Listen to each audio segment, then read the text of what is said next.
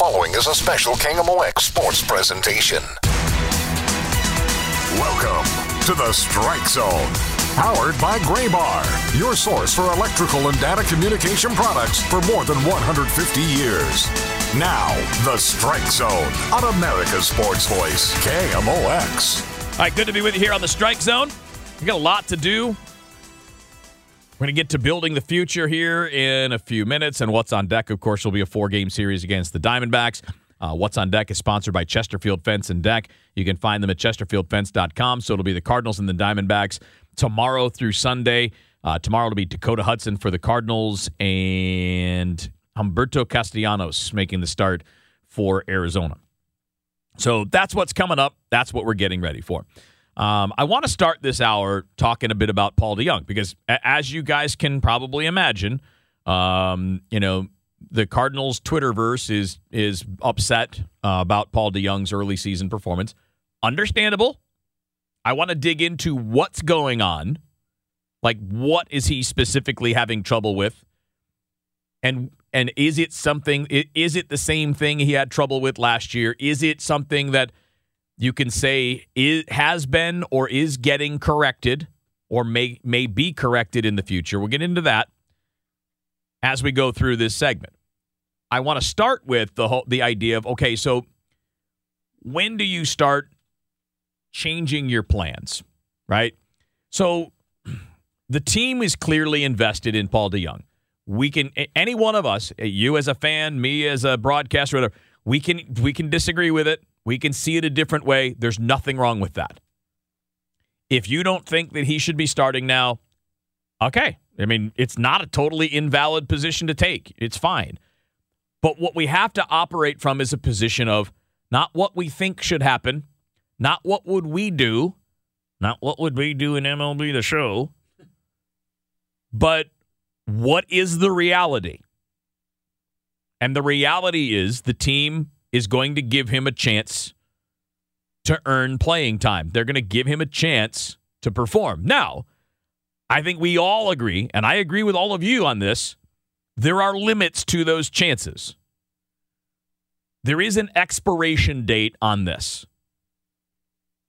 And there are alternatives already in place, so it doesn't require a trade or releasing the player or anything like that. We saw last year that Edmundo Sosa took over the shortstop job and did a really nice job, both offensively and defensively.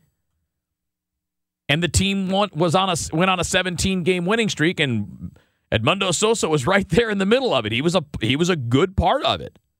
So we know that there is at least a potentially viable alternative right there on the roster. You know, Sosa was a 3-win player last year, if you want to use wins above replacement, and that was in essentially half a season's worth of at-bats. So this is a guy, again, he contributed. And you know that he's there. And by the way, we're already starting to see Sosa get some more at-bats. Today was at third base, but you're starting to see him creep in there a little bit more, and that's not going to change. I think you'll see more of Sosa so long as Sosa does a good job. But yeah, they're going to give it time.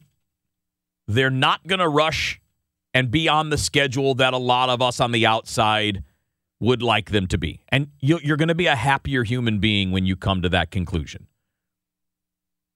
Yelling about it's not going to change it. But I don't think that DeJong has a long leash here. Now, they do like his defense a lot. And this is a team that very much values defense. That cannot be discounted because from an offensive perspective, it's a very rational thing to say, well, just put Tommy Edman at shortstop and you can call up Nolan Gorman and he can play second base. You're definitely going to get more offense that way. But you're taking a step back defensively in two positions there. Because while Nolan Gorman, by all accounts, has been perfectly fine as a second baseman, nobody has described him as a gold glover like Tommy Edman is at second base. And while Tommy Edman is a gold glove second baseman, we don't have any evidence that suggests that he would play anywhere near that level at shortstop. And clearly the team doesn't think that he would do that because they didn't leave him there, and they haven't put him back there in the major leagues. I mean, he's been there, but not very much. So the other part of this, aside from, I know the first thing everybody wants to get into, and it's fair to get into it, is it's DeYoung's contract, right? He's going to play because he's got the contract. I mean, there's history there that suggests that that's a part of it. But it is also, this team prides itself on being elite defensively. With Edman at second and either DeYoung or Sosa at short, you have a really strong infield. And to go to the other plan to get more offense, you are clearly accepting less defense up the middle. And I'm not saying that that's not the right way to go. It might be. And at some point, Gorman's going to force it, because Gorman hit 2 more home runs today. He's hit 10 home runs in 3 weeks. He's one of the hottest hitters in the minor leagues at any level. And, you know, he's hitting more than just hitting for power. I mean, he's hitting for a high batting average and all that. He will probably force the issue at some point, but that point is not likely to be this week or next week. It's probably a little bit deeper into the season, because what they're going to want to see is how he maintains it, how he sustains things. Because, you know, if he's hot right now, most likely there's a cooling off period coming, and you don't necessarily want to call him up when the cooling off period comes. I don't know that you can really predict those things. It's very difficult. Now, all of this is set up as, kind of a preamble to talk about Paul DeYoung's performance so far. How does it look compared to last year? What are the things that need to be better? Okay, so a couple things to look at with Paul DeYoung. He actually has a pretty good hard hit rate this year. It's top third of the league, so it's all right. Now, there are some problems that are happening that are making that less relevant, because what you'll see when you look at the breakdown of the balls that he's putting into play is that right now he has the highest ground ball rate of his career. Well, when you have to understand this, guys, like, ground balls in the major leagues are outs. With the way teams position their infielders, with how good major league infielders are, ground balls are mostly outs. But you combine that with another part here, is that DeYoung's fly ball rate is higher than it should be. A fly ball is okay. It's, because some fly balls are home runs. But you need the line drive rate to be high and be more balanced. So what we're seeing with DeYoung, let's say you go back to the early part of his career. Go back to 2017, 2018, when he was pretty productive. His ground ball rate was about 32, 33%. Fly ball rate was about 27, 28%. And line drive rate was around 30%. Well, now it's 38, 39% on the ground ball rate. That's a big difference. The fly ball rate is 35%. Again, pretty significant difference. And the line drive rate is down under 20%. So it used to be 28, 29, 30%. Now it's 18. This year, it's 17.5. So even if you're hitting the ball hard, if you're hitting it too straight up into the air or hitting it on the ground, you don't get production out of it. You get outs out of it. So you've got the batted ball profile. That explains how you can have a high hard hit rate but not have numbers. He has a high barrel rate, too. He's in the top 20% when it comes to barreling the ball. But you're not getting the production out of it. And the other thing that's hurting him a lot is his strikeout rate and his whiff rate. Now, the whiff is not a strikeout. The whiff is just swings and misses. He's in the bottom 10% in Major League Baseball so far this year in swinging and missing. Bottom 5% in strikeout rate. And there's one real strong reason why. Because Paul DeYoung, at this point, is not hitting anything that's not a fastball. If you throw him something that's not a fastball, he's not hitting it. This year, that is really kind of a literal interpretation. So let's take a look at this. So this year, 2022, Paul DeYoung's hitting .278 against the fastball and slugging over .500, slugging .556. Those are pretty good numbers. Here's the problem.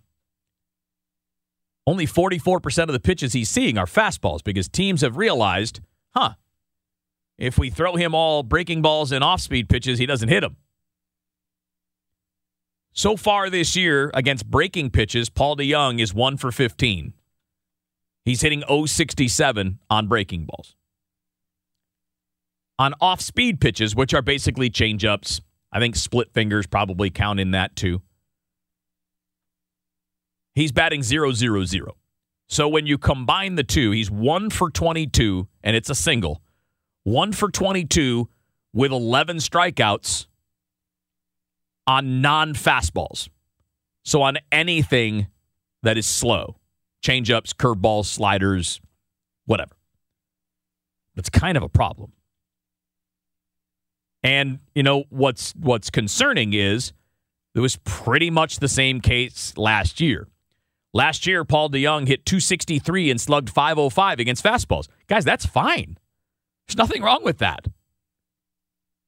But he hit .126 and slugged .277 against breaking pitches last year and hit .118 while slugging .235 against off-speed. So again, forkballs, splitters, that's mostly changeups, though. So that's 2 years in a row. That's this year and last year. But again, this year it's very small sample size. So I don't know that we can draw the conclusion that it is going to be that way. But because it looks exactly like it did last year, I think there's good reason to be skeptical. For Paul DeJong to be an everyday player again, and I mean he's already a good defender. He has power. We know that he can hit the ball over the fence. But for him to be a productive everyday player in the major leagues, those numbers against breaking balls and changeups have to be better. And we'll close this segment on this note. You go back to earlier in his career, he used to see 60-65% fastballs. He saw a lot more fastballs than he saw off-speed pitches 2017, 2018, 2019. And what you see as his career's gone along is teams are throwing fewer and fewer fastballs to Paul DeJong. And it's not a coincidence that as he's seeing fewer fastballs, his numbers are getting worse. Because, again, the game plan against Paul DeJong is we're going to throw him all the off-speed pitches in the world because he's not hitting them. He didn't last year, he didn't in 2020, and he's not now. And that's something that needs to change for him to be an everyday player. Otherwise, the team's not going to have any choice. They're going to have to go to Sosa. And if that doesn't work, well, then maybe you see the Edman sliding over and Nolan Gorman sliding in at second base. But the timeline on that is not going to be super quick. They're going to give him time to show that there are changes. But I think that's the problem right now. Until DeJong starts to hit breaking balls and changeups even a little bit, it's going to be really hard. And as you see now, he's striking out 50% of the time on breaking balls and changeups, and he's 1 for 22 so far this year on that, compared to 5 for 18 against fastballs. All right, we're going to come back. I want to talk a bit more about the bullpen. I think that we're seeing some great things in the pen. Now, not everything is great. Last couple outings for Giovanni Gallegos have been a little bit rough. He's not getting as many swings and misses as he used to.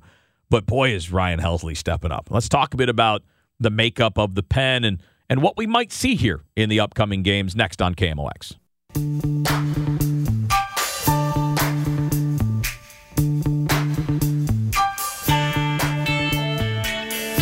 All right, so let's talk about the bullpen. There's been a lot to like about the bullpen so far this year. It's not been perfect by any means. And yeah, I'd say, the Gallegos' last couple of outings have been a little concerning, and to the level that you have concern at this time of year. I know, depending on your personality, who you are, and how freaked out you get about things, maybe you have more concern than say I do, for example, because I'm not a freaker outer, really about anything. I'm not worried about it. I think it's just easy to point out that Gallegos is not striking out as many people as he used to. He's given up, for example, 8 hits in 7 innings this year. That's a lot for him. He's had a lot of pitches fouled off. He's not finishing batters. Again, not really saying any of this as a criticism, And really, it's when you look at a reliever, just 7 games of a reliever. I mean, all it takes is 1 or 2 performances to throw everything out of whack, right? I mean, if you look at Gallegos' first 5 outings, 2 hits and no runs in 5 innings. Like, there's nothing to worry about there. In his first 5 outings, it was 5 1/3 innings, 2 hits, 2 walks, and 5 strikeouts. So, like, if you look at his first 5 outings, you wouldn't think anything at all was off with Gallegos. So the last 2 have been a little bumpier. That is concerning. But it's not panic time. I've had a bunch of people reaching out to me, a couple I've seen on Twitter, like, you can't give him the next save chance. I'm like, okay, guys, look. He's made 7 appearances. 5 have been perfectly normal Gio Gallegos performances. 2 of them have been not good. Can we not panic? I know that really kind of the message that I have tonight overall is like, can we just not panic? It's only we're not even 10% into the season. No, we are. We're right about 10% into the season by now. There's plenty of time. But I would say that overall, the bullpen has been really a positive. Andre Palante has been a hell of a revelation. 1 earned run in 9 1/3. He's throwing strikes. He's not allowing a lot of base runners, only 10 base runners in 9 1/3. Struck out 6, not striking out as many as I thought he would, given his velocity and given the breaking ball, but he's been really good, and they've been using him in games that are competitive. They're not just using him, when they're up big or down big. I've been impressed by him. I mean, his Cabrera, I think, has been what I would expect from him.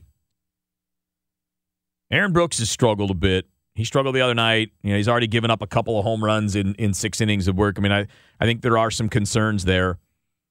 When Jake Woodford has gotten work, he's been good. He's allowed 1 earned run in 6 innings so far. And Cody Whitley's been fine when he's been called upon. Hasn't given up a hit or a run yet. McFarland had the 1 bad pitch the other day, and I don't even know how Brandon Nimmo hit that ball out. That pitch was like 4 inches inside off the plate. It was a ball, clearly a ball. And somehow Nimmo kept it fair. It was ridiculous. But, I mean, that's the only run that McFarland has allowed. Whitgren's been fine. Again, the guy that you thought he would be. 7 appearances, 5 innings, only 1 run allowed. He's been fine. The guy, though, that's been really exciting to me, and it wouldn't shock me at all if he closes, is Ryan Helsley. I mean, he looks unbelievably good right now. Yeah, the results are great, right? He's allowed 1 base runner in 6 1/3.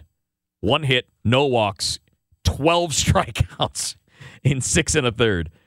And it's more than just numbers. It's how he's going about it. I mean, he is just dominating. Dominating with velocity, throwing strikes. And, I don't, if you want to look at one of the things that's going on with his fastball, too, his fastball's got really, really big-time spin rate so far this year. I mean, he's 94 percentile, so he's in the top 6% in spin rate right now. And obviously his average fastball is at 98.6 miles an hour. That's pretty good.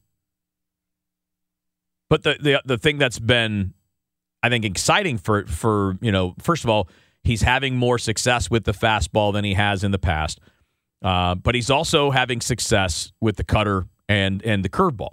Both of those have been quality pitches. Now, he's always had success with them, or at least he did last year. And he's throwing the cutter a little bit more often this year so far than he has in the past. And maybe it's just too early to even worry about that. Not maybe. It's too early to think of that as a pattern just yet. But, I mean, the ball is exploding out of his hand. And, again, forgetting just the zeros and all that, I mean, the stuff looks great. The velocity is great. So you look at his ERA, right? His ERA is 0.00, right? His expected ERA, based on the quality of his pitches and all that, is 0.19. So it's not luck. He's been really good. And I do wonder, because one of the things that Oliver Marmol has talked about in the lead up to the season is, right, we're not going to have a traditional closer's role. Even though, let's be honest, even though that's how Gallegos has been used so far, he's been used pretty traditionally. They have said that now, and I think it's important to really be specific when we're listening to what the manager is saying. He didn't say that necessarily that it was all Gio Gallegos. He didn't say that Gallegos wouldn't be used traditionally. He said that we won't necessarily use our closer or our best reliever the way that you would. Well, maybe as this goes, the best reliever is Ryan Helsley. And maybe that's the guy that comes in the 7th inning in a jam or in the 8th inning in a jam, blowing 98 to 100 and missing bats. Because even if you're not, even if you are a little worried about, the last couple of outings for Gallegos, and again, I wouldn't be. It's 2 out of 7 outings. He's been fine in 5 of his outings. Doesn't mean that, there's nothing to be concerned about. I mean, his strikeout rate was down a little last year from where it was earlier in his career, too.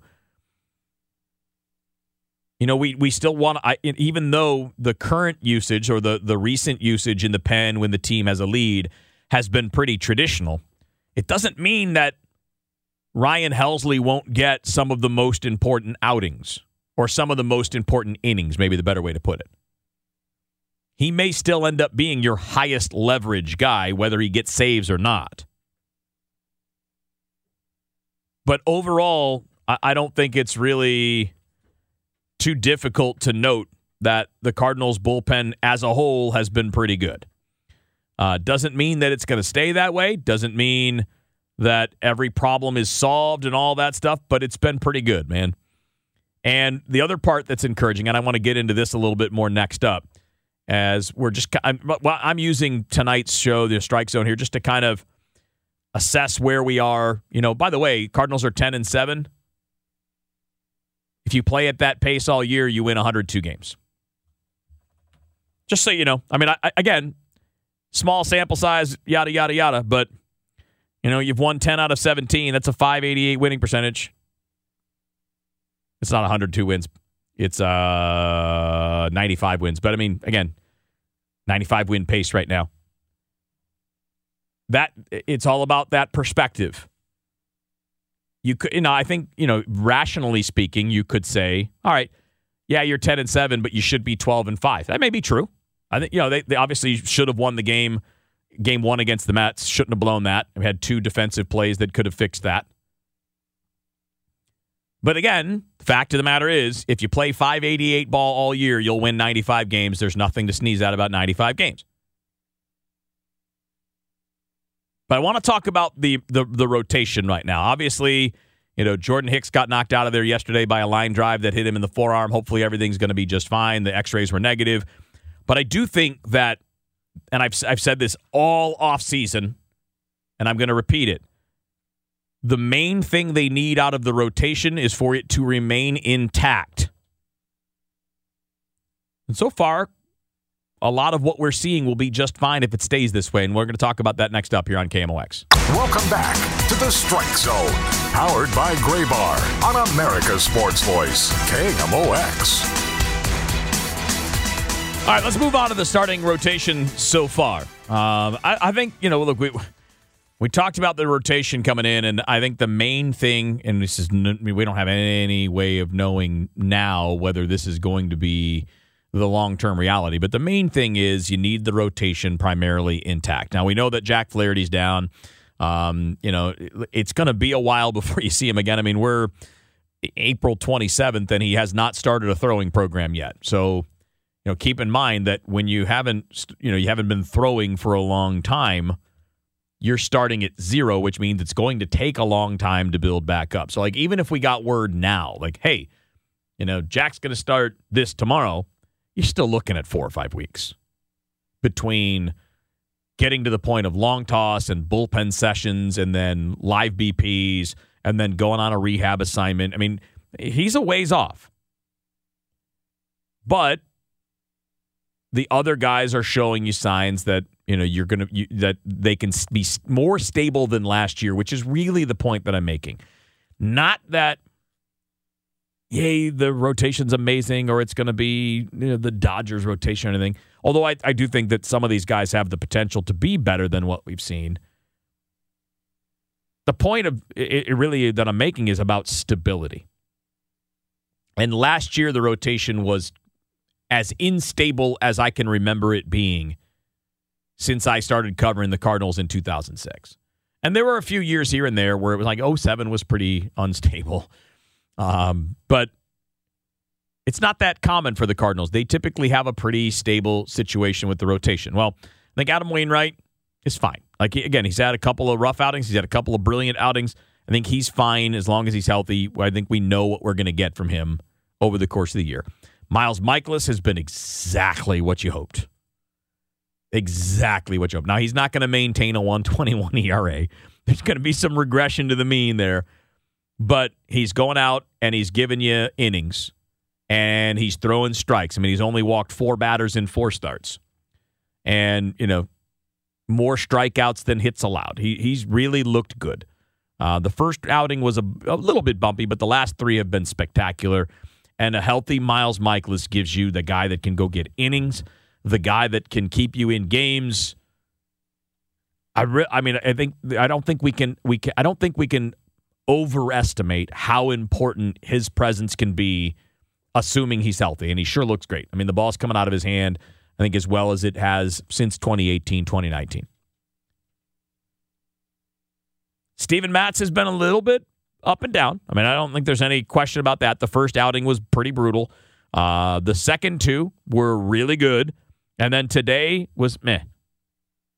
Had 1 bad inning. But, look, as a starter, 1 bad inning is enough to mess everything up.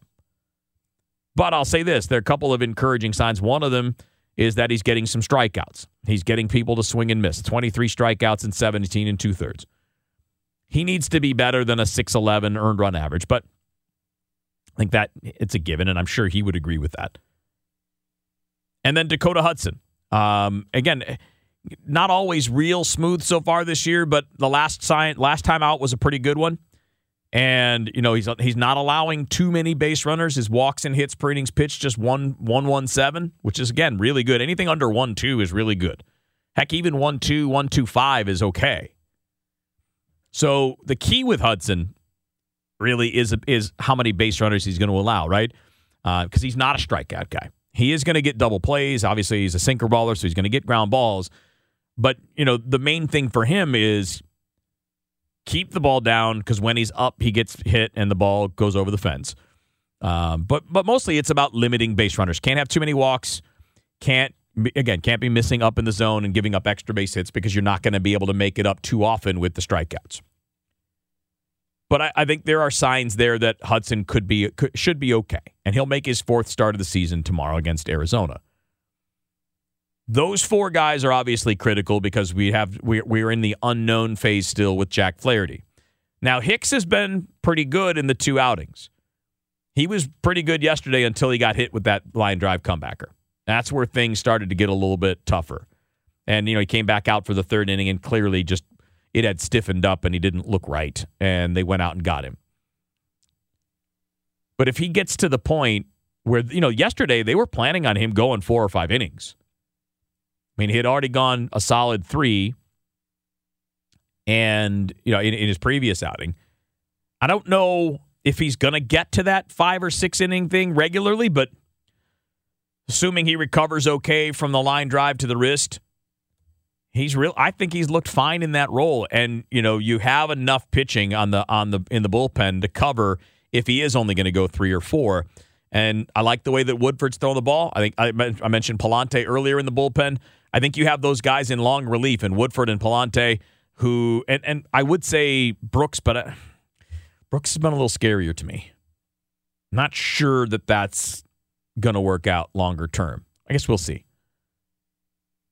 But I'm feeling really good about what I'm seeing from Palante and Woodford in terms of guys that can go out there and get you multiple innings. If you look at the 2 of those guys combined so far this year, the 2 of them are 15 1/3 innings and 2 earned runs. So, yeah, you're getting good work out of those guys when you're going to them. And I'm okay with those guys. I think, there's reason to be optimistic about those 2 moving forward, because they have stuff. And, it's been weird to me. Like, Woodford he pitched earlier in the year, then, he pitched one inning in like 11 days, and now he pitched again today, and look, I think he looked good. He gave up a run, but I think overall he looked good. And then you've got everybody else to piece together in the shorter stints, right? You got Whitgren and McFarland and Whitley and Helsley and Cabrera and Gallegos. Like, those guys are the ones that you're going to be piecing together in, the more one-inning stints. But the rotation stability is going to be number one. And we already know you're dealing with Flaherty being out, and Hicks is helping make up for some of that. Still, the one thing we're going to have to see from Jordan Hicks moving forward is fewer walks. 6 walks in 9 innings is a lot. Now, the good thing is Hicks is not giving up a lot of hits. So when you look at the amount of base runners he's allowing, that walks and hits per innings pitched just 122, that's good. That's that number, he can survive with that. But if you get the walks even lower, you get to the point where maybe you can get to 5 innings on a somewhat regular basis. All right, we'll close it out by looking ahead to the 4-game series against the Arizona Diamondbacks. That's what we're going to get into next. That'll be our Building the Future segment, and we'll talk a bit about what you're going to see the next 4 days when we come back here on KMOX.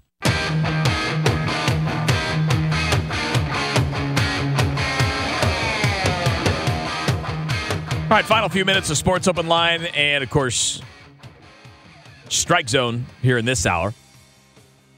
So let's get to Building the Future, sponsored by Gray Bar Electric, headquartered in St. Louis. It is a great place to work, and we are looking forward to a series this weekend starting tomorrow. It's actually a 4-day weekend series. I don't know if that really counts, but I'm going to call it that, against the Arizona Diamondbacks. So tomorrow it'll be Dakota Hudson making a start against Humberto Castellanos. Castellanos is not exactly a household name, and not really. He didn't really come up as a top prospect or anything along those lines, but interesting guy. He's done a pretty good job this year as far as managing contact. He's pitched 12 innings. Now, he's worked a little bit as both a starter and a reliever, so he's not necessarily a traditional starter. He's not what you would call a hard thrower. His average fastball is 89.5 miles an hour. So you're not going to see velocity from Humberto Castellanos tomorrow. You're going to see a wide variety of pitches. He throws 4 or 5 pitches, 3 different versions of a fastball, right? He's got the 4-seam, he's got the sinker. He'll also throw a slider, changeup, curve. So you're seeing a lot of different looks, but most of his pitches range from 83 to 89 miles an hour. So not a lot to be, I wouldn't say excited about. Concerned about. He's not a guy that's going to come out here and blow you away, but he's been having some success early this year, and you haven't seen him yet. So it'll be interesting to see how the Hudson-Castellanos matchup goes. But you got 2 guys that are more pitch-to-contact guys in tomorrow night's game. How about Friday night, man? Friday night, 7:15 game early in the year. How about Adam Wainwright against Madison Bumgarner? How's that sound? I think that sounds pretty cool, doesn't it? What's funny is they feel like they're the same guy, except that Waino's like 8 years older than Matt Bum. And look, by the way, Bumgarner's throwing the ball better this year. From what I saw in one of his starts here earlier, the fastball has ticked up a little bit. He's had some success this year early on. Now, I will say, I like that matchup for the Cardinals because they match up really well against left-handed pitchers. So how about that night, right? You'll have Wainwright and Bumgarner. Obviously, Yachty will catch. Albert will be in the lineup as the DH against the left-hander. That ought to be a lot of fun. And again, Mad Bum is looking a little bit better now than he has in recent years. So should be something interesting to look at the Wainwright Mad Bum matchup coming up on Friday. On Saturday, Miles Mikolas for the Cardinals against Merrill Kelly. Again, Merrill Kelly, a lot like some of the guys we talked about. He's a guy that pitches to contact, not a big strikeout guy. So, not necessarily, again, I wouldn't expect to see that game Saturday afternoon be a strikeout fest on either side. And then as of now, Sunday is set to be Jordan Hicks against Kyle Davies. So every guy that you're getting from Arizona is a pitch-to-contact guy this weekend. Mad Bum is not a big strikeout guy at this point in his career. He'll miss some bats here and there. And actually, you know what? Merrill Kelly will, too, from time to time. He's just not a super hard thrower. So you're not going to see anybody on the other side bringing 95 plus. Castellanos is under 90. Bumgarner's around 91. I think Merrill Kelly's right around that same thing, like 91, 92. And then Davies' fastball will top out in the 80s. So not going to see a lot of big velo this weekend. Should be interesting to see how the offense handles that. And, boy, the Cardinals get a little bit lucky, too, on the matchups. Their former prospect, Zach Gallen, one of the guys they traded to the Marlins, and then the Marlins turned around and traded Gallen to the Diamondbacks for Jazz Chisholm. Gallen pitched today, and, man, he is throwing the hell out of the baseball. He threw 6 shutout innings against the Dodgers today. So Cardinals don't have to worry about seeing Zach Gallen this weekend. But you are going to see 4 guys that should give you the opportunity to put the ball in play and guys that maybe you can do some damage against. The Diamondbacks starting rotation, their guys have come out pitching pretty well this year. There's some good numbers there. But you're not going to be overwhelmed by stuff. Should see some balls put in play. Should be interesting to see how the matchup goes. So tomorrow night, Hudson and Castellanos, Cardinals-Diamondbacks, game 1 of a 4-game set. We'll have the pregame coverage starting for you at 5:50. First pitch at 6:45. All right, that's going to wrap it up for me tonight here on the Strike Zone as a part of Sports Open Line. We got Hancock and Kelly coming up next. No? What do we got? I can't remember. Hang tight. More news coming your way on KMOX.